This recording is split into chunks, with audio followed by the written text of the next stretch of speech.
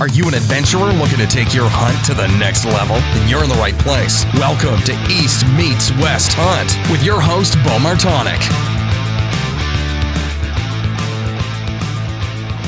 Hey everyone, welcome back to another episode of the East Meets West Hunt podcast presented by Spartan Forge. On today's episode, I'm joined by Brad Luttrell, the founder of Go Wild social media app and hunter from Kentucky. Lately, big tech has been censoring hunting content to a point that we've never really seen before. And so Brad talks about how YouTube deplatforming and what is going to happen with the future of hunting media as we kind of know it, which is one of the reasons for him creating the Go Wild app years ago that I had joined. And in addition, we talk about some of the trending whitetail hunting gear he's been seeing on Go Wild. So this podcast is brought to you by Spartan Forge, and the Spartan Forge app utilizes years of military background and machine learning to pull from millions of data points to accurately predict deer movement, including GPS data, 30 years of weather, academic, and state research. The new app will include GPS mapping with incredible aerial imagery, offline dependability, deer prediction, weather updates, journal entries, and much more. The beta app is released now, but in just over a day, they had already exceeded their goal and have the app temporarily only open to these beta testers. The purpose of beta testing for anyone that's already in the program is for the consumer to get the product at a lower price while providing feedback to work out the final bugs before it goes full scale. It's not going to be perfect. There'll be things to work through as you go through it and try to understand how a large scale release like this goes. But been super pumped with how the app's been working for me.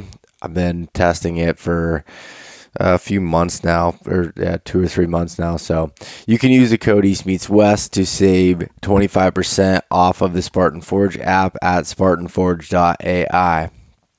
Tethered is a company founded on the principles of educating the hunting community on saddle hunting while creating the most innovative, lightweight, safe products for saddle hunting. They have mobile gear options for all types of hunters and continue to push the envelope.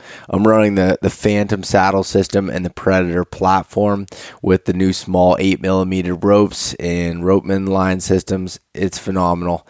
It was just in the tree for the first time as far as actually hunting on Saturday out of it, which I'll talk about that in a minute.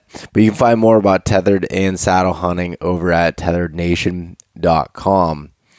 Maven is building the highest quality optics at half the price of their competitors through their direct-to-consumer business model. They want to create the best optics for the job, period. Their products are backed with a lifetime no-fault warranty and an incredible customer experience. I'm using the B3 8x30 binos on all of my whitetail hunts. It's super lightweight. It makes you feel like you're not even there and does really well in that low light. So you can use the coupon code EastMeetsWest-gift for a free gift with any full price optics order at mavenbuilt.com. And last but not least, Go Wild is a free social media community built by hunters for hunters. If you want to join me on Go Wild today, you'll get $10 to spend on your gear for just setting up the account.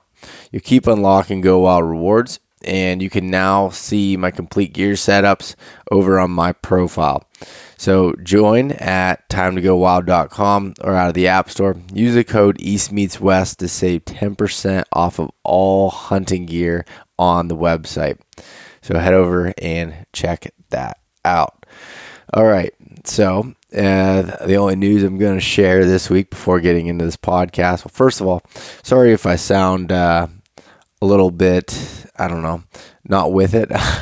It's early in the morning here. I'm trying to get this podcast done before work, and I'm just a little bit beat, but for good reasons. So on Saturday was the opener for the Pennsylvania archery season, as many of you know, and I was lucky enough to be able to kill my biggest buck to date and my first ever opening day deer. So that was incredible. And I'm not going to talk about any details on here. Just give you that. If you want to check it out, I have the pictures over on social media.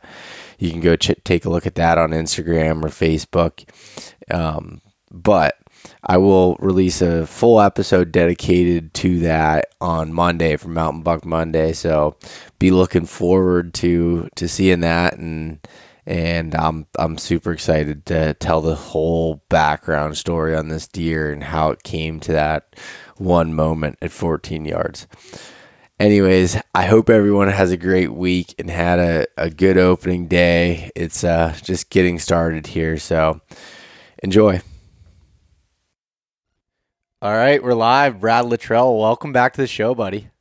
Thanks, man. Always good to talk to you. Always good to have you on my show, but I'm kind of happy to be here talking to your audience. I know. It's so I was looking back and I couldn't remember if it was 2 or 3 times I've had you on already, and this will be the 3rd time here. So it's I do remember I recorded one here and I don't know if I'm allowed to say this. I recorded one at ATA, and you may have fallen victim to the ATA party. Because I think it was the day after. ATA sneaks up on people. If they don't know, it's the Archery Trade Show Association's big show. Bo and I met up. I think this was in Indy, and you had fallen victim to one of the famous ATA parties. Yeah, I did, and it wasn't my first show, so I should have known better. But yeah, I was up extremely late and had way too much alcohol. And that next day, trying to record podcasts was difficult. I couldn't even complete a sentence. It was not good. I still tell people, I don't know if you remember this, you and I were sitting out in the hallway and we're recording, and we got headphones on like we do now. And the funniest thing about that, people were walking by, like ATA is like mostly legit retailers and brands, but you get some fanboys that got in on their buddy's pass. And Bo and I had people walking by, and we both had hats on. We're kind of looking down, talking to each other on podcasts. And I think it was mostly your mustache. Like your mustache, like it's eye-catching. And people were like, is that guy famous? And they would slow down and stop. And like there was this face of like dissatisfaction that they didn't recognize either one of us. Yeah. And they would like walk on by. How many times did that happen in that show? Yeah, a lot of times. I think we called it out on that show. Have you been to SHOT Show? I have not, no. Dude, that show will sneak up on you because it's Vegas and you stay up until 3 a.m. and then you got to be up at 7 to be able to get to the show. And it's just like, it's Vegas. It's one long party. You're indoors too at these casinos, and it's just known for like sucking the life out of people. So God help you if you go to SHOT Show, Bo. Yeah, I'm sure at some point I'm gonna end up there, and I hope so, man. Yeah, I'll take your warnings, and I'm gonna roll with it. You gotta experience it, right? It's better to talk about. It is. I tell you what, they're both great shows. They both have different purposes, but both of those shows really put the hurt on people that attend. Oh yeah. That's it. Yeah, ATA show, the first year I went was absolutely terrible. Like that, the year that you and I did that, I only went hard one night, and then I was just kind of like a little bit more relaxed after that because I'm getting older, Brad, and it's not as easy. Yeah, the Badlands Film Festival is a fantastic event at ATA, and I think it's on Friday night. I can't remember. I think it's Friday. And that's one, too, that a lot of people are hurting afterwards because they serve beer the whole way through. They have a pre-party. And, basically, if you don't know what the show is, Badlands sponsors this event with Garmin. And they have all these great films of hunting. Like, I first time I ever heard of Clay Newcomb was at a Badlands Film Festival. Yeah, same here. You too? Yeah. So Clay comes in and he has this film about shooting 2 bears in 2 different states with a trad bow in 2 days. And I'm like, oh my God, who is this guy?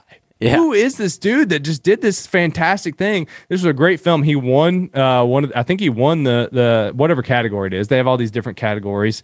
And so it's fun because you get to find out about guys like Clay long before anybody else, not anybody else, but before the mainstream knew about him, before he's on Joe Rogan. And this was 2 years before he's making it on Joe Rogan and joining Meat Eater. And so you kind of get to see some of these up and coming guys. It's a super fun event, but it definitely will eat you alive. Yeah, there's no doubt about it. Like I remember being at the show and running into Jason Matzinger, and I always loved his show. And I'm like, yeah, Jason's got some great films that get entered into the Badlands. yeah, and I ran into him after that one, and I was talking to him like, oh, this is pretty cool. You know, I was kind of fanboying a little bit, and we got to talking, and I'm like, well, we're both drunk. It's 2:30 in the morning. I think this is a good time to ask him to be on my podcast. And I did. And we scheduled it for like the next morning at like 9 in the morning. And we both show up. And I'm like, I'm sorry, dude. Like, so I'll tell this story on David Draper, who's not here to defend himself. David is the editor of Peterson's. And I spoke on a panel with him undeservingly. Like, I was like, holy crap, how did I get on this panel with this elite caliber talent? And David had a comment that I'll never forget, and I think this is very true of any hunting industry trade show. He said, the one thing I'll tell you, if you want to do business at these things, it's not done now. It's not done at the booth. It's done at the bar at 2 a.m. Yeah. And naturally, this was at the Professional Outdoor Media Association, which I'm on the board of, and I love this organization. It's great for content creators. And I remember we were outside at the happy hour. It was Poma's hilarious. You'll have like a pre-happy hour, a dinner, a post-happy hour, and there's like the post-party. There's all this partying going on, right? Yeah. And I remember one of the members, his name's Brooks Tiller. He's one of my friends. He comes out and he says, "You want to see something crazy?" And I'm like, "It's 2 a.m." And I'm like, "I'll never say no to that." And so we walk out to the front of this hotel, and there's probably 30 or 40 of us left at like 1 or 2 a.m. And him and his wife proceed to do a fire show. And he's a fire breather. Him and his wife do like Cirque du Soleil type stuff, and they're crazy fit. And they put on this crazy fire show for 10 minutes. And I'm thoroughly entertained. And I look over, and there's David Draper. And I just look at Draper and I said, "You weren't kidding about the business been done at the bar." Because that was his thing. Yeah. It's like the business gets done at the bar. That's where you build relationships. That's where people really get to know each other. And you know what? That's advice for life. We'll kick this off with a little advice for anybody. Yeah. You know, being human and just, you know, having the power of being able to network and to be able to tell people about your life and hear about theirs. It's always done. You don't have to drink. I'm not saying you have to be a drinker to network, but you know, people do business with people. So that's what these things come down to. That's how you and I met. You know, it's all casual, you know? So I don't know what the moral of that story is. I don't know if it's drink until 2 a.m. at shows or what, but I think just caring about somebody you're talking to and looking more than a sale is good advice always. Yeah. I couldn't agree anymore. And that's where I've found the most guests. That's where I've got to meet a lot of these brands and the people behind it. And there was no like purpose to it of trying to get something or be, you know, or do some kind of deal at that point. But just getting they see you, you see them, you get to learn each other, see if, you know, is this guy arrogant or is he somebody that I want to talk to again? And you never know down the road when that might 100%, you know, might work out together. So one of our biggest clients is Federal. I met him at SHOT Show. Jacob and I sat down. We had a conversation with him. It turned into a small gig, but over time, just got to know these guys. You build a personal relationship with people, and now they're our biggest client. You know, it's like they really, on the content creation side, we get to do some amazing stuff with them. It all started with a 30-minute meeting at SHOT Show. Yeah. So, you know, I really encourage people to ask first, like, how do I give first? You know, how do I give back to this person? Make it about them. And I really feel like if you approach anything in life, whether it could be hunting, you know, we'll translate that into even if you're not selling something, you know, somebody, how can I help Bo come to Kentucky and hunt with me? You know, it's like those kind of questions, man. If you operate life on that kind of mentality of how do I give first to somebody else, it comes back around, dude, tenfold. Yeah. No, I couldn't agree more. And yeah, and like you said, that's not just the hunting industry. That's not just the sales world. Life. That's life. That's every piece of that. And I've learned so much from starting my own business that have helped me in my day job, that has helped me in just regular life with those types of things. And it's amazing on how things do come back around when you operate life that way. For sure, man. For sure. Cool. Well, Brad, before we go too far, although you've been on the show before, I'd like to give a little introduction of yourself. Oh man. So I'll start with like the personal side since we're talking about the personal element. I grew up in Southeastern Kentucky, and most people, when I say that I'm from Appalachia, I've noticed this a lot lately. They say, well, why don't you have an accent?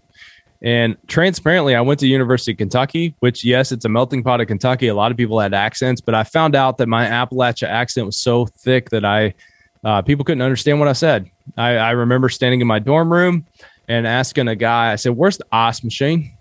And he said, dude, I'm not going to lie to you right now. I have no idea what you're talking about. I said, the ice machine? I'm looking for the ice machine. He said, again, I have no clue what you're talking about. And I said, frozen water? And he's like, oh my God, do you want the ice machine? Yeah. So like that was kind of, that's why I think through like pure hazing in college, I lost a little bit of that. And, my wife might tell you that after a couple of Kentucky bourbons, the Kentucky accent comes back. But I grew up in Southeastern Kentucky, man. And what's different and funny about me, maybe compared to some of your guests, is I did grow up fishing and some hunting. I got into hunting more in my 20s, but I grew up fishing and hunting and mostly hunting, really only hunting squirrels as a kid. And then I was really always into off-roading. So I pretty much, from the time I could ride a bike, pretty much have been riding four-wheelers, and I've crashed pretty much every class of vehicle you can imagine. 50s, 125s, 90s, whatever, like up to 300s. I grew up doing that because we have so much good trail riding in Southeastern Kentucky. And in fact, if you look up Everett's, Kentucky, that's where I was first born into, was Harlan County. And it's some of the best trail riding you'll find in the United States. People travel from all over the country, from Canada, to come down to my hometown and ride. But the premise of where I grew up, really rooted me in this culture. And I went to University of Kentucky, again, where I had my accent unfortunately beat out of me a little bit. And I got into storytelling and journalism, and I did that for a few years. And while I moved to Memphis, I did a stint there, and I came to Louisville, where my wife, now wife, girlfriend at the time was. And I had this longing in college and during that period to get back into the outdoors. And I've talked to so many people that have that. You college, if you go to college, and I'm not saying you have to, because I actually very much feel that trade schools and other avenues are very valuable these days. I'm not saying everybody goes that route, but when you do, I've met a lot of people that find that during that time they missed home. And what made me feel home was the woods and getting into the mountains. And we have a ton of private land in where I'm from. I mean, some of the WMAs are huge, and some of the small ones are even great. I found tiny little WMAs that have no pressure. But I was getting into this and had some people I was hunting with at the time throughout this period where I was moving from I actually ended up moving from journalism to advertising. And through all of this period, I was trying to learn to hunt better, right? That's what everybody gets out Googling. That's why they listen to shows like yours. It's why they listen to Meat Eater or Wired to Hunt or Dan Johnson over at Sportsman's Nation or Parker with Southern Ground. Shout out to all these guys, because they're helping people who were at that phase that I was in of trying to learn how to whitetail hunt better. Right. And I was very much there in Googling how to kill a deer. It's like I wanted those experiences. I had done it, but I had done it under the mentorship of somebody else, and I didn't know how to do it myself. Dude, I can call up a guy in Texas tomorrow and fly down in a month and go kill a deer. Right. Like that doesn't mean I know anything about killing deer. And what I found, and I'm gapping now a 6-year span of where I was trying to get better at this. And I was killing deer. I'm killing deer along the way. But as I'm trying to get better at this and really understand whitetail, it becomes apparent to me that there is not a service in hunting or even fishing like what I was finding in other things I was interested in. I like to run. I used to do marathons, and I had a community. I had Runkeeper. There's an app that I use, and I could talk to people about running. I was into brewing beer for a while. There was an app. I could talk to people about craft beer for however long I wanted to. If you want to get into design, if you want to get into whatever, it seemed like Silicon Valley had figured out all of these communities for everything you could do except the thing I loved most in life.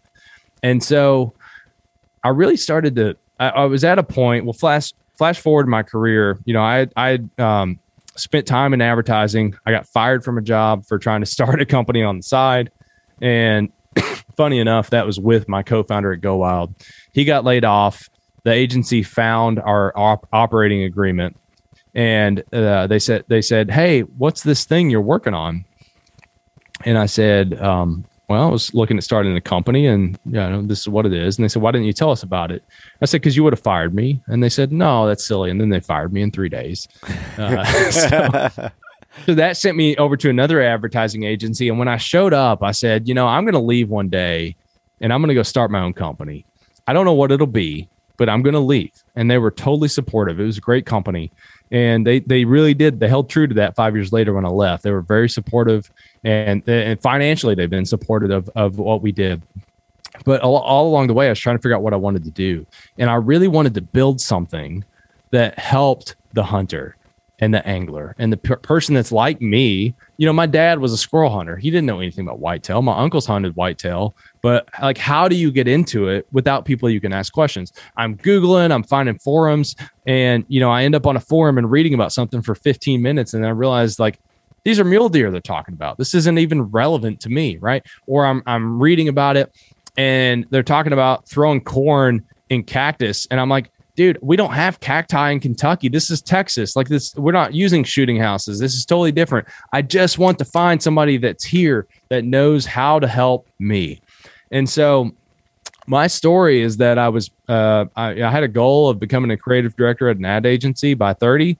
I did that. I was running a good team, and it wasn't what I wanted to do at the end of the day. And I decided that I wanted more. And I wanted to do something that could help everyone that was like me, because I assumed that I wasn't the only one. And I started doing some business research, and this idea for Go Wild came into my head, and I found people who agreed, people who had really interesting backgrounds. My co-founder, Zach, his grandfather was a beagle breeder for rabbit hunting, and his grandfather sold 2 dogs to President Lyndon Johnson. And so even though Zach at the time wasn't a hunter, it was in his lineage. And he's like, yeah, I'm a data scientist, and I think that this would be cool because it's in my family's history. And so now Zach's gone off the deep end on long distance shooting. He's found his own thing within Go Wild that he loves. If you want to talk to a guy who nerds out over shooting 700 yards, Zach's your huckleberry.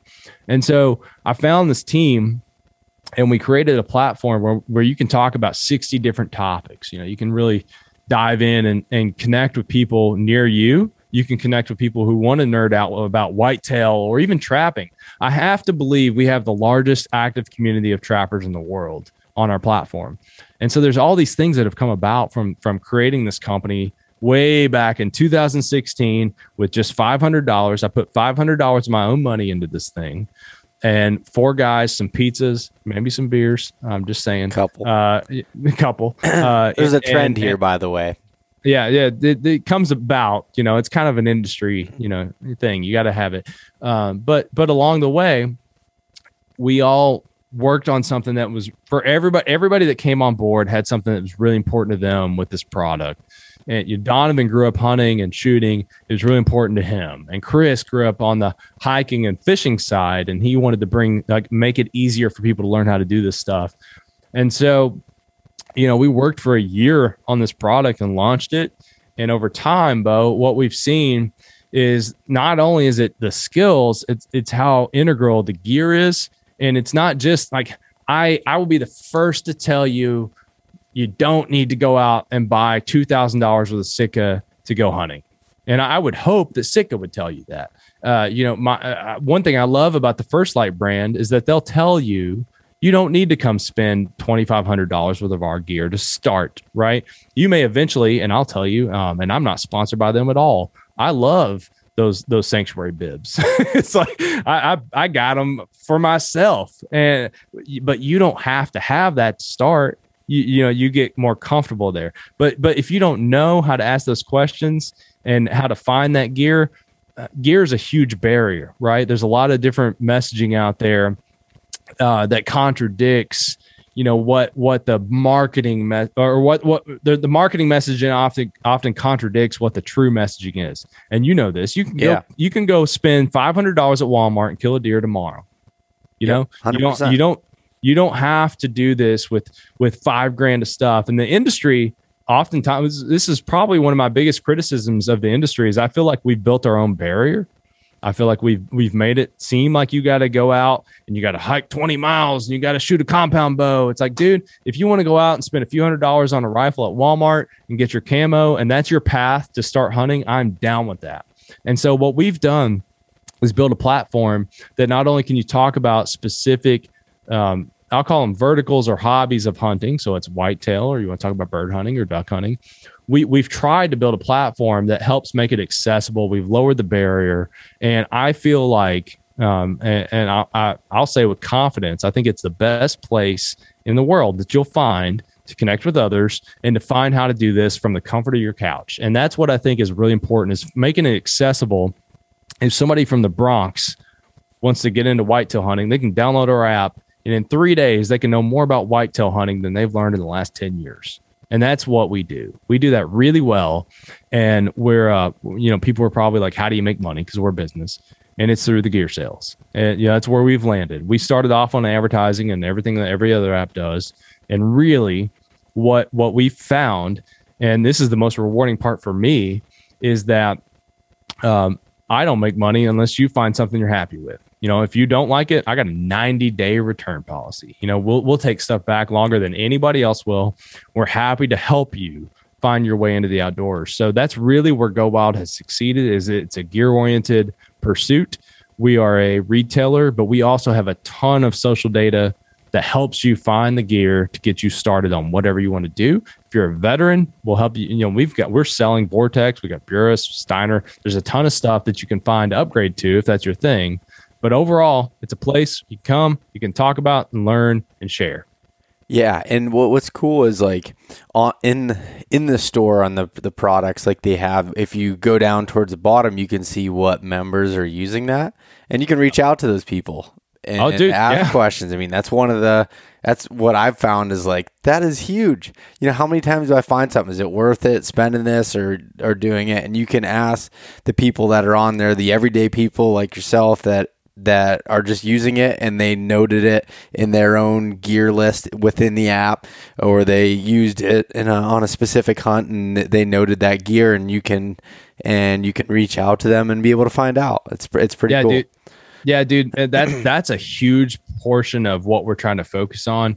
Again, going back to, like, it's not a marketing campaign. What you're seeing, what you just called out, that's Joe Schmo from Michigan that just tagged the fact that he's using this camo in his hunt. So now you're seeing real people's content. So on Go Wild, you can @mention gear, basically. If you think of like Instagram, you can @mention bow. You can basically tag gear in the same way.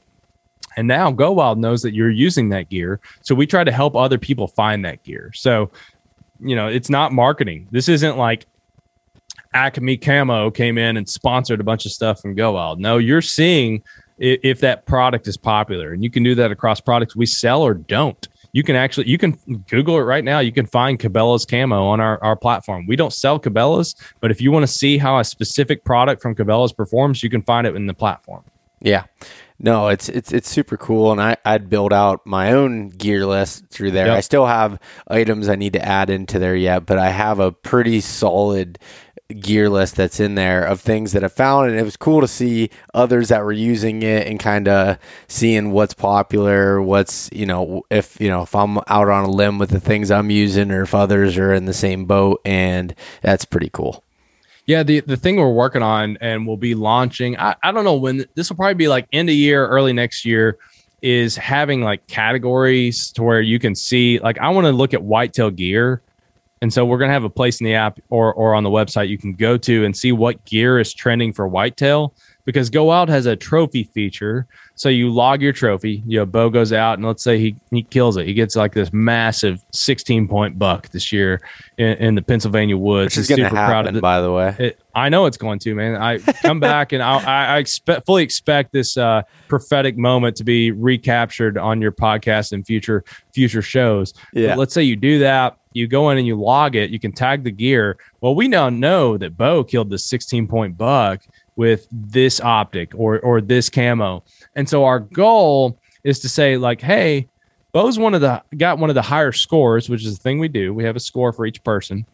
Bo's got one of the higher scores and he killed this monster buck with this gear. So now we know that product is associated with really good hunters. And that our goal with data, like I don't want to be on Facebook's level of creepy, right? Like they're using data to benefit them. My goal is to use data to benefit you. So I know that Bo shot this big buck with this gear. I'm going to tell other people that this gear worked. There's a difference between that. You see the difference? Like think of how Instagram and Facebook and TikTok are using data to sell ads. Now that we're moving away from ads over time. Like our focus is less about like sending you an ad that gets you to buy something. It's more about helping you find the gear that works. And we do that because we have things like the trophy feature. And I'll also call out, Bo, have you seen the reward stuff we've launched? Yeah, I have. Dude, it's awesome. Like parts of us were like, oh my God, are we going to bankrupt the company because this is such a sweet deal for members? But as you get points for deer or whatever, your ducks or whatever you're logging, we have like 200 plus species on the trophies. As you're getting points for that stuff, it all goes into your profile score.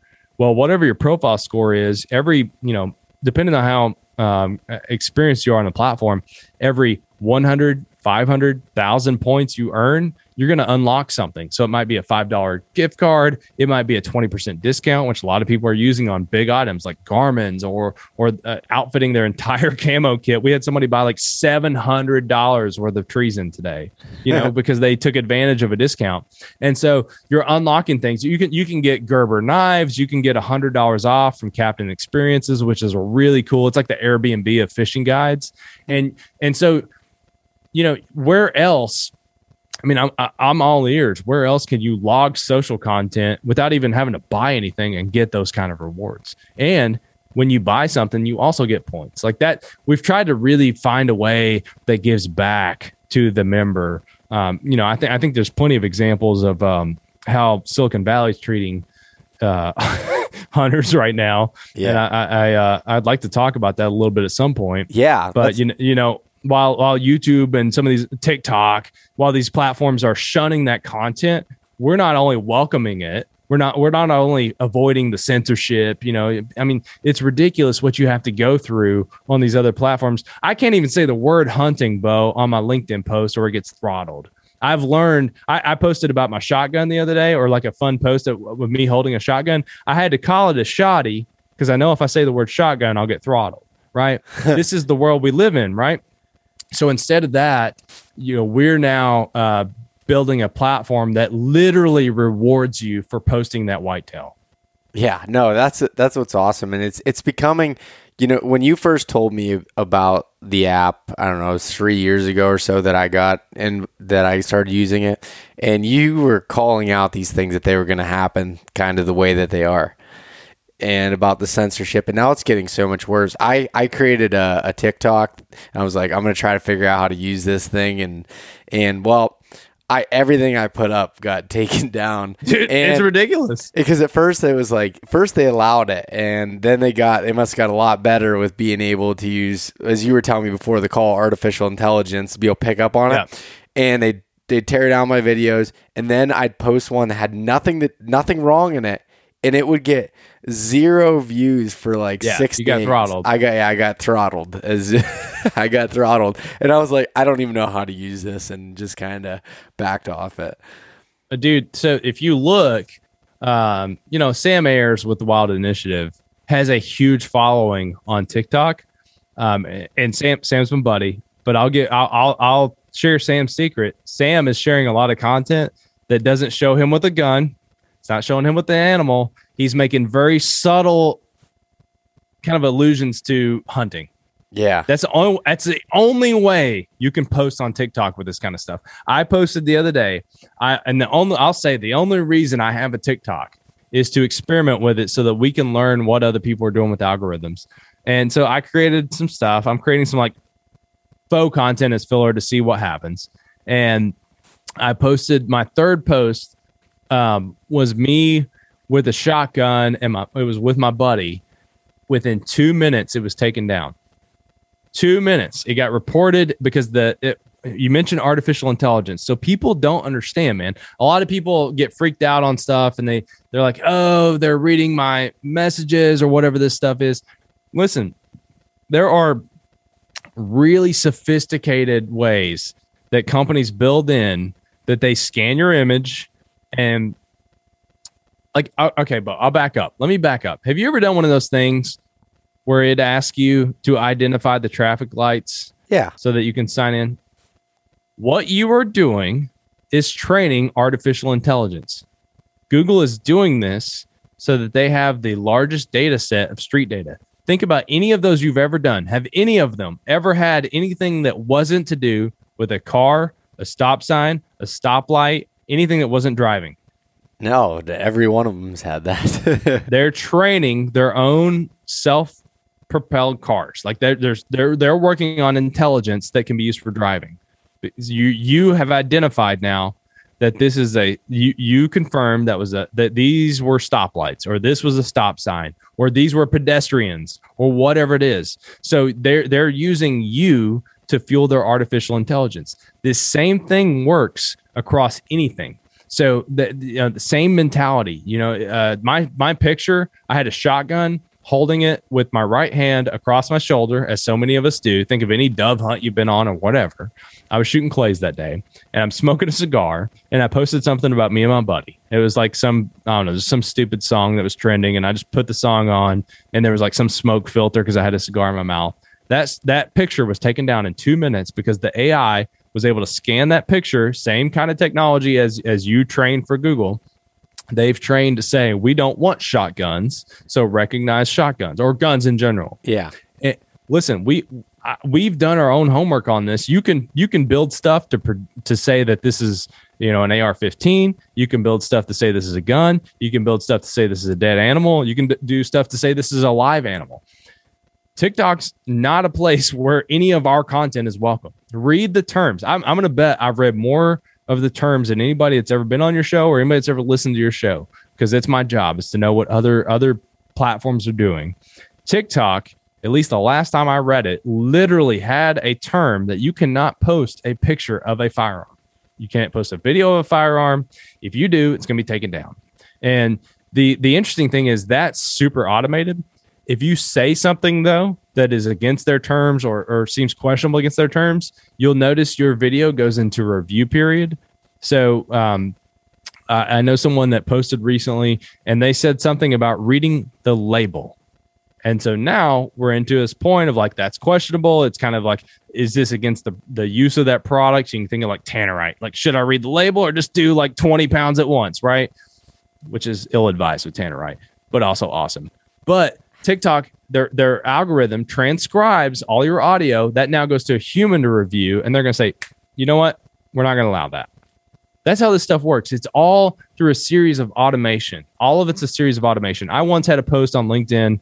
I posted about my podcast with Tim Kennedy on Gearbox Talk, and it was a great timely post. It was right after September 11th. We're coming into this was last year, I guess, and was giving veterans some love. I had hashtag USA in there. 2 days later, I was like, this is crazy. This has had like 300 views or something on LinkedIn. My stuff gets way more than that on that platform. I took out hashtag USA. Post goes viral. Within like 2 days, I had 600 likes, 25,000 views on this post. It went super viral after I took out hashtag USA. Really? Why would that be something that would trigger it? Because normally it's like, well, Bo, if you didn't know, if you were the type of person to be patriotic, you're now something that Silicon Valley doesn't connect with. Yeah, yeah, I guess it makes. I'm telling you, sense. dude. I'm a business owner, so we have investors and everything. So I post on LinkedIn a lot.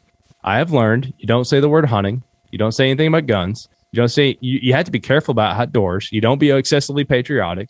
And I've found ways to write around this stuff. And some people might say, like, well, why do you even post there? But I get a lot of value out of that with people that identify with me. It doesn't mean that everybody is on LinkedIn is like this super leftist communist. That's not, but that's how their algorithm works. You have to learn how to beat these things if you're going to try to play there. So TikTok's the same way, man. I mean, dude, YouTube, what's going on with YouTube right now? What have you seen? Yeah, well, I've seen the most popular hunting group that I've seen on there is the Seek One guys that they got demonetized, and I don't know if they've even figured it out to this point yet, whether they've reinstated any of it, but the new guideline update that they came out with, which you're a lot more familiar with than I am, but is showing that that's not going to change. What's interesting is, so Facebook has it in their terms, or at least I looked at this it's probably 12 months ago, but Facebook actually has it in their terms that hunting's allowed. You can post hunting content if it's ethical, if it's blah, blah, blah. Like, Facebook's actually fairly favorable in their terms. Now, what's funny is, like, how many people do you know that've been put in Facebook jail for ridiculous stuff, right? Yeah. I'm not arguing for Facebook. I don't even have a Facebook account. But my point is the Facebook terms of service are actually favorable in that they call out, ethical hunting that's legal, will allow it. Now, YouTube just rolled out, and I'll admit I haven't looked this up personally, but I know Seek One posted a screenshot of it. And hunting content where there's no depiction of graphic animals or suffering or prolonged suffering, and then they go into specifically to say hunting videos where the moment of kill or injury is indiscernible with no focal footage of how the animal is processed or for trophy or food purposes. So this is saying, if you talk about hunting for food, you're out. If you show an animal that's processed, you're out. If you show an animal that's shot, you're out. And we should clarify, because not everybody knows what demonetized means. This now means that Seek One has built up 525,000 followers. Yeah, something like that. These guys' videos are doing as much as Meat Eater. Just for context, like some of their shows are doing Meat Eater level reach, and they just transparently, these guys have a really great opportunity to make a good living off of that content without even having to go to the brands in the hunting space and get sponsorships. They can get a lot of money out of the port, because YouTube does well for its creators when you're not hunting. They pay well off of the percentage of ad views that you drive. And so creators are incentivized to allow ads because they get a portion of those ads on their videos. But now we're seeing this. I think Seek One said this was added in July or so. Yeah. And it was kind of snuck in there. They got no warning from what I've seen them talk about. And all of a sudden they're done. And this happened to Andrew Flair, same time, and what this says is we now no longer see value in anyone teaching someone to hunt. And we see no longer, I mean, if you're going to call out the fact that I can't show you how to process this for food, I mean, dude, where does that stop? What I want to know is, like, okay, how many barbecue accounts are out there that are cutting up cows? We're going to say that also applies? Yeah. Is that also in violation? Because to me, and I don't want to like poo-poo on the barbecue crowd, because I'm a barbecuer. I love smoking barbecue.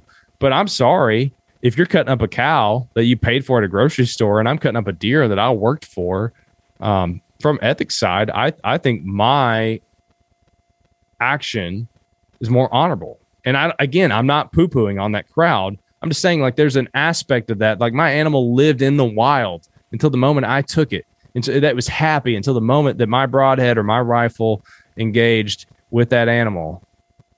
Yeah. You're going to tell me that I can't post about that anymore. That line item out of all of them is the one that surprised me the most. The other ones you could see coming from a platform Totally. like that. But like you said, we've been talking about it for years that this was going to happen. But yeah. the fact you can't talk about processing food shocked me. Exact same thing. And it's only a matter of time before it's going to start affecting all others, including myself and anybody else that's creating on YouTube. And, I didn't know, and this is something else you and I had talked about, but how YouTube's algorithm works when you allow ads, when you're a creator there, they'll show that video to more people. So if someone's complaining about, ads on a video, well, people that were smarter than me, obviously, as far as knowing that gets out, has more reach and more people will get to view it. Yeah, so there's milestones that happen when you start a YouTube channel. There's watch hour milestones, there's follower milestones, and there you can YouTube this. There are plenty of milestones that happen that all of a sudden you'll see an uptick. So when you get monetized, generally your channel will see an uptick in views because now YouTube can make money off you. So they don't incentivize you to get there. You got to get there on your own. But once you're a monetized channel and YouTube is showing ads on your platform, that means they're making money. So they are incentivized to put your content in front of more people. So if Seek One were to come in and say, and again, I'm speaking hypothetically on their behalf right now. I'm not saying it at all what Lee and Drew are doing. If they were to come in, and in fact, I don't think they've done this. If they were to come in though, like a lot of people were saying they should, and they say, screw you, YouTube, we're shutting off ads. Well, now YouTube's not making money on their content. So they're incredibly de-incentivized to put their content into those thumbnail referrals, into those post-show referrals, any of those referrals that make YouTube honestly such a time suck, from like a 6-year-old kid like my son who just keeps watching videos to you and I, Bo, who are trying to learn about whatever it is. They're now, if Seek One said, nope, we're shutting off YouTube, screw you guys. Well, I guarantee you their numbers would drop because that's how this works. It's all about the money. YouTube, people forget, man, YouTube is the second largest search engine in the world. And they're owned by the number one search engine in the world. Google. Yep. No, I didn't know that, I almost kind of thought, I guess they could get more sponsors or more money that way and kind of make up for it. But I didn't realize that they don't show to those type of people. And then you can go different routes. Like Randy Newberg has been calling this out for a while too. And he was like, what did he say? Randy was like, I'm going to he created his own platform. It's a paid platform that you can go through. Like he'll still put all his stuff on YouTube, but have like exclusive stuff or whatever it's over there. And, that's obviously a route to go, but there's going to be a lot less people that are viewing it and able to see it at that point. You're going to cut your views. No, I don't mean this as just discredit to Randy. I hadn't heard he was doing that. Yeah. But the thing people don't realize, I've seen so many people commenting on YouTube of like, hey, you guys should go build your own platform. Well, listen, I built my own social platform. And I can tell you the reason we haven't gotten into video, the reason we haven't carbon copied YouTube is because you're talking about something that's going to take tens of millions of dollars, if not hundreds of millions of dollars. This is Google we're talking about. You're talking about billions of dollars of revenue a quarter. You're talking about tens of thousands of employees who work on this stuff. You're talking about some of the smartest people in the world who build this platform. If you want to build a platform that offers all the functionality of a YouTube, it's almost impossible. I mean, Silicon Valley companies have tried and failed to do what you're talking about. Mm-hmm. I've talked to multiple people who have started YouTube competitors for the outdoor space specifically years ago. I met a guy in 2019 who was starting a YouTube competitor for the outdoor space because of all the problems we're talking about. He predicted it, blah, blah, blah. And guess what? I have not heard of him since. It is not a thing that you can just go out and do. Now, Randy may have success with getting some of his audience over to a platform and pay, and I wish him the best. I'm just saying to create something that the reason YouTube is successful is because they become understanding of what you like. They know, Bo likes whitetail hunting, but he also loves the heck out of tacos. And Bo is going to be super interested in this taco recipe we're about to show him. And guess what? You're 7 minutes into it before you even realize you're watching the taco video. Next thing up, Bo is also a DIYer. We're going to show him how to build a deck. Yeah, Bo's going to like this deck video. Oh, Bo watched a lot of that deck video. Now we're going to show him how to renovate his basement. That's what YouTube does well, and people don't think about that part of it. It's the fact that you were already there, you're already watching content. It's not like people go to YouTube to only watch hunting videos. Google has more data on you than probably anyone in the world, short of Apple or short of Facebook. Yeah. It's incredible. Yeah, it's so easy to go down that YouTube rabbit hole where you're watching videos and somehow We've you're all like, been there. how the hell did I get to, watching this and because of the recommended videos, and takes you down. And I watch one video on a certain topic and all of a sudden there's other ones, and all of a sudden I've watched 10 videos of this guy that I never heard of 2 days ago, Yep. Yeah, dude. I mean, it's just a challenge. And I appreciate people that are like, oh, we should do our own thing for the outdoors. It's just not that simple. And we have a much bigger uphill climb. And people are, Bo, I told you before we started, dude, I had, when Seek One got demonetized, I probably had 24 people a day reaching out via email, direct messages, whatever, hitting me up, asking what we're going to do about this. And I'm like, dude, I mean, it's not my job to recreate YouTube. I just can't do that. I mean, we're trying to get better at video. I think we have a lot of room to get better at video, and we're working on that now. But I don't want to lead my members into believing that like we can go out and just carbon copy what YouTube's done. Yeah. What do you think, if there is a solution to this or a direction that this could go? Do you have any idea or any thoughts on that? Well, I think the answer to that's what I did 5 years ago and started my own platform. I do believe we're going to end up there. Honestly, for people to shift over to our platform, though, there's sacrifices, though, dude. I don't have you upload to YouTube. You know how robust the functionality is, and people ask us for stuff like that. I'm like, dude, I would need 50 developers. I mean, you're talking about millions of dollars a month in payroll to even be able to do what you're asking for. I think the ultimate inroad of this is that there are some sacrifices made by the viewer in either that they're going to just say, oh, well, Seek One's demonetized. I don't ever see their videos anymore, but there's other content here. Maybe they didn't find the hunting public yet, and they're still making videos. And then eventually they're probably going to get demonetized. Oh, I'll move over to MeatEater. Eventually they're going to get demonetized. Like, this is going to be a slow bleed out. But I think the fact that it hit such large accounts at once, it could represent that this is going to happen faster. I do think, and I hate to say this about our platform, but I just think that people are going to have to accept that startups like us are the place where you're not going to be censored. And I can't offer you that like never ending downward spiral of referrals. But at the same time, if these creators join our platform and share their story, they're at least going to have a place where they can share it. They're not going to be throttled. And honestly, Bo, like, we're offering and trying to work with creators like yourself and have affiliate programs and have ways to monetize.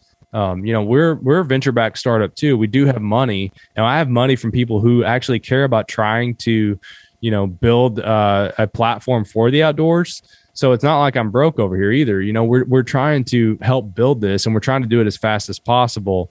I think it's just going to take a little bit of people biting the bullet and say, it's hard to cut cable. It's hard to cut off whatever this thing you're addicted to is. And so there's going to be a tipping point. I don't think we're there yet with Seek One. I think MeatEater getting demonetized would be huge, and people getting really upset. They got such a loyal following. They create such great content. I think it's going to take something like that for people to really wake up. I don't even think we're close right now, though, man. I think people are so comfortable with being able to pull up their YouTube app or whatever on their phone and go there. I will say every time this stuff happens, we see a surge in uptick. So, the best thing for us would be that everybody says, screw YouTube, we're going to go Wild. But transparently, I just don't think that'll be the happen. I think it's a trickle down over time. The most common thing that people respond, I have an automated, if you download Go Wild and so far you're like, this Brad guy's not too bad. He's kind of annoying, but I think I might like his platform. You can go to downloadgowild.com, join, and you'll get an automated message. That first one is automated. Everybody gets that in the first 24 hours, but I really am the person that responds when you message me. And the through those interactions, I talk to, I don't know, hundreds of people a day sometimes. And the most common thing is people are excited to have a place where they can share without censorship, without feeling bullied, without getting throttled, blah, blah, blah. So I do feel like we're coming into a tipping point. I don't think we're there because I just think it takes a lot to change behavior, man. Yeah. I mean, I've just read enough marketing and psychology books to believe that it's going to take a while. Go Wild is in it for the long haul. We're building a product that'll be here when you're ready. Yeah, no, I can definitely understand that. And I'm just, I don't know. I'm just so interested to see, what just the different avenues and how people start to respond to that. And I don't know. It's definitely, like you said, it's not going to be, people will forget about that this happened to Sequan a little bit. They'll forget about it and keep going. Then all of a sudden it'll happen again. Then, like you said, until it happens to a meat eater or one of them giant. Some people I've talked to think that, maybe Sequan gets reinstated. I hope they do for their part. I think they're good guys. I think they deserve it. I don't think they knowingly broke any rules. I think they were trying to play above board, and Lee and Drew are good guys. Yeah. Here's what I'll say. A channel that size did not get shut down flippantly. There was a conversation. You don't have 500,000 people subscribe to something, driving that kind of views. It's not some offshore person that said, boop, they didn't hit a button. Yeah. So I think it's an uphill battle, man. Yeah, no, it'll definitely be interesting to see what happens going forward there, and how obviously, Go Wild has the platform there where people can interact and do all of that. But when you look at how a lot of TV had moved to YouTube, those type of things, what's going to happen, and the films and stuff and those types of things, what are going to happen with those? That's where I'm like, yeah, I think it's an obvious transition for, social users on Instagram, Facebook and stuff that want to talk hunting content and want to take in hunting content, that Go Wild as a place. But looking at, some of that other media that had just transitioned from TV, people are just going over to I don't know. That's what's funny is we have a video service. You can upload a 2-minute video, and then you could embed your YouTube video. And for a long time, we're like, this is fine. If you have a long video, you can put it on YouTube and link to it. And we actually, it plays right there in Go Wild. Yeah. And if it's short, I use that. So if it's short, we're like, well, this competes with Instagram with 2 minutes and blah, blah, blah. And so what's interesting is now, all of the sudden it's go time, and YouTube's not a place that people want to upload to anymore. And so we're like, whoa, if we allow everybody to upload like YouTube does, you're talking tens of thousands of dollars, possibly a week, if everybody's uploading 4K video like YouTube allows you to do. That's the challenge of this stuff people don't think about. Yeah. I mean, you lean on the back of literally one of the most profitable companies in the world. So, for people to look at us and say, hey, what are you going to do to copy YouTube and build an outdoor YouTube? I'm like, I don't think we can. Yeah.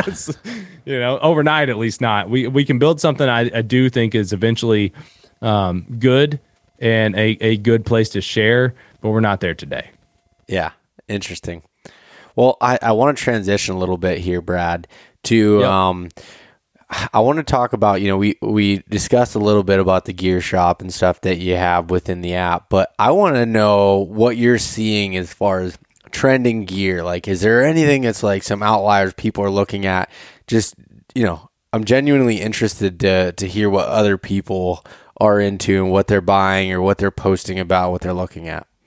Yeah, so let's frame that up. So within Go Wild, you can tag gear, and people tag gear when they go, hey, I just went scouting and saw, flushed up a couple does, blah, blah, blah. They share their story, and across that, we have 500,000 pieces of gear that you can tag. Now, we don't have everything. You may have a brand that we haven't integrated with or whatever. We're adding brands every single week. In fact, over the next 10 days, we're about to add 10 different brands. So we're very quickly adding brands. But I'll just tell you, 500,000 products is more than Bass Pro, Cabela's, or Amazon Outdoors has combined. Okay? It's a lot of products. So I do have a lot of insights into what's trending. Some interesting things that we're seeing from the data on the social side and the purchases side. Garmin has recently released this Garmin Zero crossbow scope. They have a compound bow scope. And as this becomes more legal across the United States, which I think you will see that continue to expand out west, a lot of the not a lot. There's some Western states that still don't allow it. Basically it's honestly like the law was written prior to such a product. It's not that this product really should be illegal. In fact, if you've shot a Garmin Zero, it's a really cool and I think one of the most ethical ways to shoot an animal, because you don't have to, Bo can see me, but you don't have to pull that right hand up to range find and then draw. You can do all this in one motion. It's less motion, which is less likelihood to spook an animal. You still got to make the shot. This thing does not make you a better shot. I think we should say that point blank. Yeah, I used the Zero all of last year, and the bow sight is absolutely incredible as far as being able to range and to be able to do. I mean, the thing is smarter than me, and is kind of the reason why I'm not using it currently, because it requires some thinking that's involved in it with doing that. And I think my experience that I had with it was more so from me not practicing certain scenarios with it. And then I just had to hunt out west this year, so I just didn't put it back on because the state didn't allow it. But it is an incredible, the amount of technology that is in that bow sight is definitely incredible. I shot a coyote last year when I was using it, and it was coming through this old clear cut, and it was thick, and I was going through and animal is an example moving, and I was able to get the range. It popped up. I think it was exact yardage, 27 yards. Pin popped up, boom, shot it, and everything went good. And I ended up making the good shot there. At that point, you can't blame the site you can't blame anything for being off on your yardage, because it definitely tells you it's you at that point. Yeah, and that's what I think a lot of people think, like it's cheating, and they don't understand what it's actually doing. I have one on my bow right now, and I can just tell you, if you have target panic, if you pull the bow, if you punch the trigger, you're still going to have all the same problems you did. The tenets of archery don't go away. If you shoot a single pin, you're basically already there. All we're taking out is the fact that you had to have that motion to range. And like you said, a coyote is a great example, because I shoot a single pin, or I've shot a single pin in the past, and the challenge with that is you're ranging, and those things never stop, man. They're never. I don't know if I've ever seen a coyote in the field that's like hanging out, just lounging around, right? So they're always moving, and that's a great example of when that bow sight does really well. But the reason I bring this up is we are seeing a lot of conversation around the Garmin Zero. I just got tagged in a post today because somebody knew I'd put one on my bow. And the thing that I think more people are realizing is that the Garmin Zero syncs up to the Garmin watches. And the cool part about this is if you are out west in a state that allows it, or if you're in you take a longer shot, even where you and I hunt, and whether it's in the Appalachian Mountains or if I hunt here and I shoot into the woods, sometimes it's hard to know where the arrow hit. This thing will actually sync up to your Garmin watch, and it will tell you exactly where your arrow landed, so you know where to start the blood trail, where to look for hair. And I think yes, there's something to woodsmanship and to knowing how to do this stuff on your own. But dude, if I'm losing a deer and I got a chance from any technological lift to recover that animal, at this point, it's not about my ego of how good I am. I owe it to that animal to find that animal. And so I see this as a more ethical product if you can afford it. They are expensive. You're looking at depending on the season and the sales that are going on, $600 to $800 on the compound bow. The crossbow, which I doubt much of your audience is shooting this, but maybe they've got a blown shoulder or something. You're still looking at about $1,800 on that. That crossbow scope's awesome. It's an awesome product. But I love that you can sync it up to your watch. We're seeing a lot of conversation around those products. So it's a really hot trending product in Go Wild in general. In general, I know those sales, like I tell you what, I don't know if you'll be able to find those crossbow scopes in about another month. So definitely a hot product. It's one of the hottest products we're watching right now.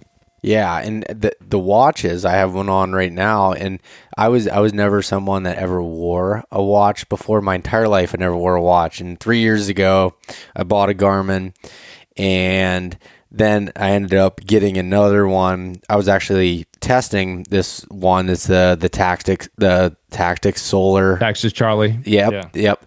And so I got that one and was testing it, and I feel naked without a watch on now. Yeah. In this, yeah. Well, dude, this can you see? I don't know if you can see my tan. Yeah, I can see it. Yeah. It's faded a little bit because I'm out of summer, but I've been wearing one for 3 years now. And dude, this Phoenix, like, I don't know about your Tactix Charlie, it should be about the same, but my battery life's 3 weeks. Yeah, mine's 21 days. That's exactly it's what mine. Crazy. And it's awesome because, so I talked about this if someone didn't listen to this episode about my recent hunt where I ended up in the hospital with altitude sickness. I was able to determine that my blood oxygen was at dangerous levels and be able to monitor my heart rate through my watch. That's what told me I needed to go down before it got to the point where I couldn't get down on my own. I obviously could feel it in my head, but I'm pretty hard-headed and try to, make myself think that I'm just being a pussy about it. And my watch is like, all right, your blood oxygen has dropped into the 70s. You need to get to lower elevations and you need to get some help. So that for me was just like worth its weight in gold. And I know there's other models other than just this one that have those capabilities. Yeah, but for me having that, I used a Garmin GPS forever. And now with smartphone apps, the Spartan Forge app and everything, I don't necessarily carry one, but I like to have a backup because your phone can go down and your watch has the mapping built into it. It's pretty, I can see why that's trending on there too, because these products, and honestly, the one cost effective, because this one is definitely not cheap. This one's like $1,000, this watch that I have on. It's freaking worth it. I still don't know how to use all the capabilities of it, but it really helps me. The Garmin Instinct is a lot cheaper model that has a lot of the same features without some of the really advanced features of it that I think is a really cool option as well. Yeah, and if you stick around to the end of the show, we might just tell you a way you can save 10% on these through Bo's affiliate code. Yeah, that's true. Yeah, you can. Go out, sells them. So we'll tell that in a second. You got to listen to my other tips here. You got to suffer through. But I will say, so Bo's right. The Garmin Instinct, there's a Garmin Instinct Solar, and if you're looking at if you don't want to go out $1,000 out on a watch, the way to get the best deal on a Garmin device right now is getting like a Phoenix 5X Plus or one of those. The Phoenix 6 is the current model, so you can buy kind of an older model. It's like a car, but I'm telling you, man, I'm wearing a 5X Plus Sapphire right now, and it's an amazing watch. It used to be an $850 watch, and we sell quite a few of these now that are in the $400 range. So you don't have to go out and spend $1,000 to get a really good quality product. Now, I will say that Phoenix 6 Solar is amazing. I wish I had one, but they are pricey. Yeah. So, all right. Well, one of the other, this is actually our best selling product right now. And again, we have the Garmin items are interesting because they're big conversation pieces on our platform. We do sell a good amount of those. But one of the hottest sellers right now, not necessarily that people are talking about it, are leafy suits. And this is interesting because I used to think of leafy suits as ghillie suits, which sometimes are hot, they're bulky, it's a lot. But there have been a lot of evolutions, and there's a lot of brands that sell these, and we don't sell all the brands. But dude, right now in early season, I mean, we are moving early leafy suits like crazy, because you got to think, you and I don't know about you, but we're starting to see some colder temps here, right? Yeah. But down south, a lot of these guys are still today, even here, it was 87 degrees. Jeez. So a lot of people are still buying that early season. And so leafy suits right now are hugely popular. And what I like about these is they're super breathable. They're not meant to be a layer like a lot of the old ghillie suits are that were kind of hot. These are super breathable, and the material is it's very durable. They're not going to tear. I always thought of ghillie suits as like a temporary thing because they seem fragile. Yeah, they could snag on everything. Yeah, and a lot of these are very well designed now. The biggest one we're moving, believe it or not, is Treason. We have them from North Mountain Gear 2, which has a mossy oak pattern, which is super popular throughout the South. But dude, even right now here on September 29th, when we're recording this thing, the leafy suits are moving out of here like crazy. Interesting. It's. I wonder. Do you think that the hunting public has anything to do with like that, with people getting into ground hunting and stuff? I was just when you told me that. Whenever you and I were texting, you were talking about these suits and how popular they were, and I was like, I wonder. Maybe they've always been popular, and I just in my area is different because it's always colder already by the time hunting season starts, so you don't see people wearing them. But yeah, that's interesting. Yeah, it is interesting. I'll be honest, like I didn't think we were going to sell these things that well. We brought in the whole Treason line, and I thought more. They have some nice puffies, and it's a good brand because they have it's a good breakup camo, but it also is not break the bank. Like we have some puffies that I think are like right around 100, and you start looking into some of the premium brands, and you're talking $300 puffies. And so these are good layering brands. They'll get you through, for me and you, Bo, you could probably wear those puffies into like mid-November, and then you might need to start layering up more heavily as it gets into those lower temps. But we started selling the crap out of these leafy suits, and I was like, what is going on? And I like your observation. It could make sense because we've worked with the hunting public a little bit this year. So maybe that audience is just like, yeah, we want those. Yeah, that might make sense. Another fun one. We like to work with emerging brands. So I like to find brands that maybe not everybody else is working with. I like to give the small guy a chance. And we have a new flashlight company that is awesome. It's a new type of flashlight that works with a phone charger. Like it'll literally charge your phone on these lanterns or whatever type you're getting. And they also will hold charge for like 7 years. And so these are in the, and no, your face says it all. Like literally, you can charge this thing and you can throw it in your bug out bag or your hunting bag or whatever. And if you don't touch it, it's going to hold charge for up to 7 years. So very cool product. They're actually far more environmentally friendly in that the batteries don't catch fire if you dispose of them. That's a big thing right now. Like landfills are catching fire from batteries, which I just found out about recently. But they make a really cool headlamp that you can buy. And what I like about this thing is it's adjustable front to back. It's got a side to side, but it also will clip on your hat. So, you don't have to worry about the headlamp per se. So it must be pretty lightweight then.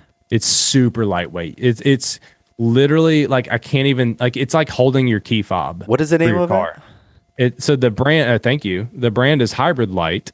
If you look on our website, you'll find it. You can go to shopgowild.com to find these products. So, and again, if you stick around to the end, I'm not going to tell you this code. You got to stick around to the end to save 10% off these products. And but the Hybrid Light headlamp is really cool. It's got literally it's multi-adjustable, multi-directional, and it will clip on your hat, which I think is really cool. You don't have to wear that strap on your head, which I always find that strap freaking pops off. Maybe it's my bald head, Bo. Like I can't have traction. I wasn't going to say that, Brad. Yeah, like, thanks. Yeah. But, if I have a toboggan on, sometimes it's like those things are popping off. So maybe I'll just wear a hat and it'll stick right on the front. Yeah. Those things are in the early phase of like, we're seeing those pick up, and I'm guessing that's gun hunters kind of prepping for a lot of their season. Gotcha. No, I'm looking at it right now on the website there, and it looks super lightweight.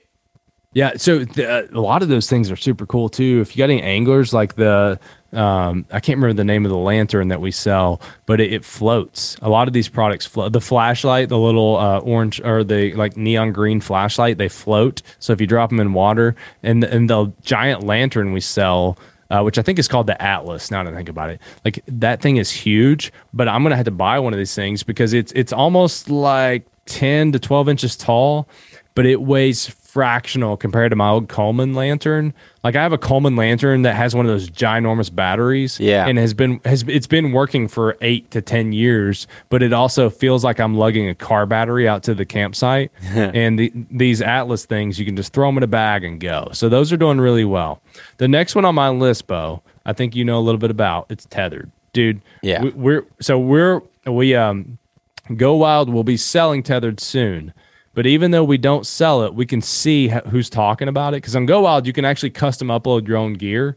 And so Tethered is probably the most popular product that we don't carry because people are uploading it themselves and saying that they're using it. Dude, I have never seen so much activity on saddle hunting ever. And it is it's people looking to get into it. It's people who are first into it. You know, I mentioned those DMs that we send out. I've got people messaging me back of like, hey, I want to talk to other saddle hunters. We actually Go Wild. In the next 2 or 3 weeks, we'll be introducing a saddle hunting trail. So these are like forums that you can talk to. You'll be able to talk to other people that are saddle hunting, see what they're using. You know, it's not just tethered products. You'll be able to talk about whatever. That is literally one of the most popular products on the platform right now.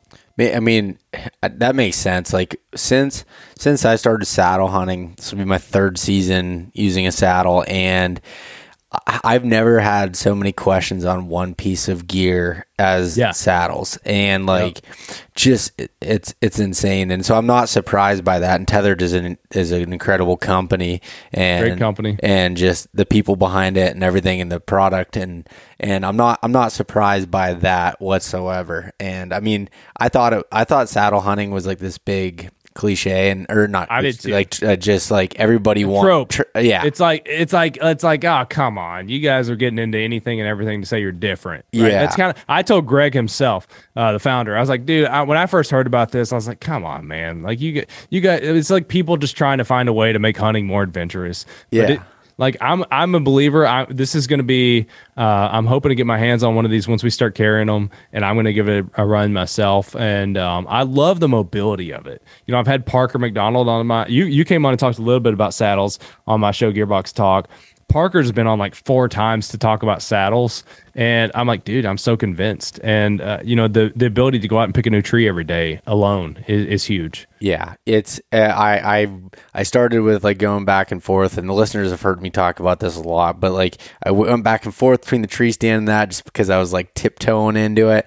And now I don't even know where my tree stands are, buried somewhere in my garage. I just use those exclusively, and it's just been an awesome experience. So yeah, not surprised by that at all.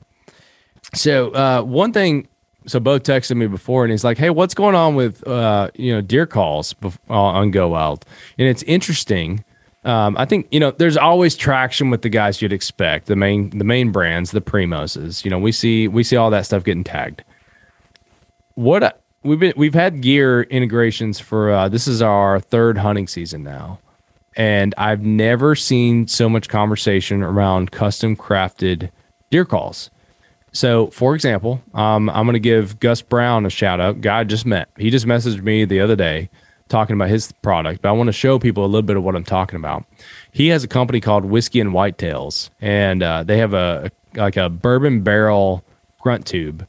And we're seeing so many of these artisan calls on the rise, which I find really cool. You know, I think it's really neat that people are getting, these craftsmen are getting out there and finding it monetizable, if you want to use a business term, like something that they can get some ROI on, return on investment. You know, they spend all this time making this product, and they can get out there and sell these things.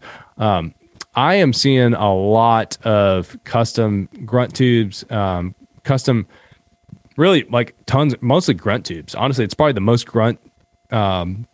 mostly grunt tubes that I'm seeing. And I feel like when I first got into whitetail, it's like you get a couple Primos items, you get your bleak can, and meh, it's like that was it. I right? love those things. I do too, man.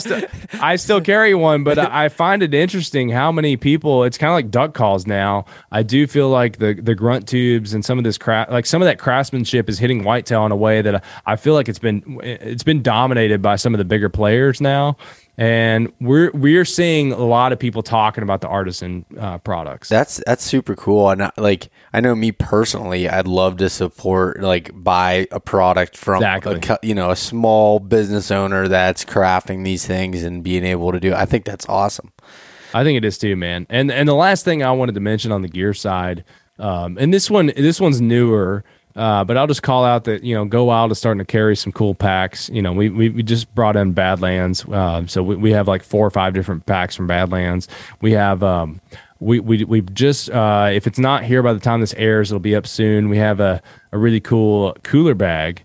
So, and coolers are crazy. Not everybody needs Bearproof. I have one like that's super durable, and I could probably drop it off the top of my house and be fine. But sometimes you just need something that holds ice for a few days, right? Like, I just need it to hold ice for a couple days. So we're working with Gecko Brands, and that's more of just a sales plug, is that, we've got some cool packs in. I won't say these are trending yet, but it's something I'm excited about because we haven't had those products before, and we haven't had the best representation on that yet. So, anyways, Bo, what's your affiliate code that people can save some money on any of these products if they go to shopgowild.com? Yeah, so using the code East Meets West will save you 10% off all the gear on Go Wild, right? Yep, all the gear, and it supports the show, man. I mean, that's what's important to us. We are, any of these guys that get demonetized, I want to help them. I want to be a place where they can come to, and you can shop with us. You get great gear, and you get a discount, and then you get to support a creator. So, if you're here listening to this show, and if you've made it through this hour and 10 minutes of me rambling about whatever, I feel like you really like Bo. This Brad guy might be okay, but you're here because you like Bo. You show up every week because you like Bo. No, I get good guests on, and they just have to get past me asking a few questions, and that's right, so you're saying we lost them 45 minutes. Yeah, they're gone at this point. But no, right. It's what sometimes I feel like is lost in that everything is free as far as content that's out there now is the people, I'm throwing myself a plug here that creates it. I spend, after my normal work hours, I'm spending anywhere from 30 to 40 hours of additional time on creating this stuff that goes out there. So for me to even make it sane, I love doing it, but to make it even sane in my mind that I can spend that much time doing something, getting paid to do that with affiliate codes like that I have here. So I get a kickback off the 10% code that you use East Meets West, as I do with other things. Like, that's what helps support the show and to keep that going. And with brands like Go Wild being here to support that, that's super huge for me. And I've hand chosen all of the brands that I've worked with and the companies that I've worked with, and that's important to me. And the fact that then I can support the Go Wild brand and being able, the hunting community, really, not just Go Wild, not just Brad and his deep pockets now. No, I'm just kidding. But being able to support that and help in a time, as we talked about, with all of the things that are going on in the censorship and stuff, like, I just think that it's cool to see us mesh together on that. Yeah, man. I hope people will check it out. So if you are interested, 10% off of some of these products, we're talking about some big bucks like Garmin Zeros. That could be $100 to almost $200 depending on what you're looking at. So check it out. ShopGoWild.com if you want to shop. If you want to download the app and just give it a try, you can earn rewards. I mean, for God's sake, you sign up and you get $10. How much do I got to tell you here? Yeah, and the app's free, so. The app's totally free. So download GoWild.com, create an account. You're going to get free $10 for trying it. And then as you share, you can log this podcast. You can do all kinds of cool stuff. Log your old bucks, whatever you got. You start posting and you're going to get rewards. Yeah. Awesome. Well, thank you so much, Brad, for coming on. I appreciate that. Dude. Thanks for having me. Yeah. Hope you have a good luck deer hunting, and if you get some time to get out and everything else. Oh, I'm going. I've got a couple dates on the calendar. I just got back from a goose hunt in Michigan, and I've got a few dates pre-gun season. I'm hoping to find a few more, though. Awesome. Well, good talking to you. We'll see you, Brad. Yeah, you too, man. Thanks. Thanks so much for listening to this episode of East Meets West Hunt with your host, Bo Martonic. For more great content and to stay up to date, visit eastmeetswesthunt.com, Facebook at East Meets West Outdoors, and Instagram at East Meets West Hunt. If you enjoyed today's episode, please review and subscribe, and we'll catch you next time.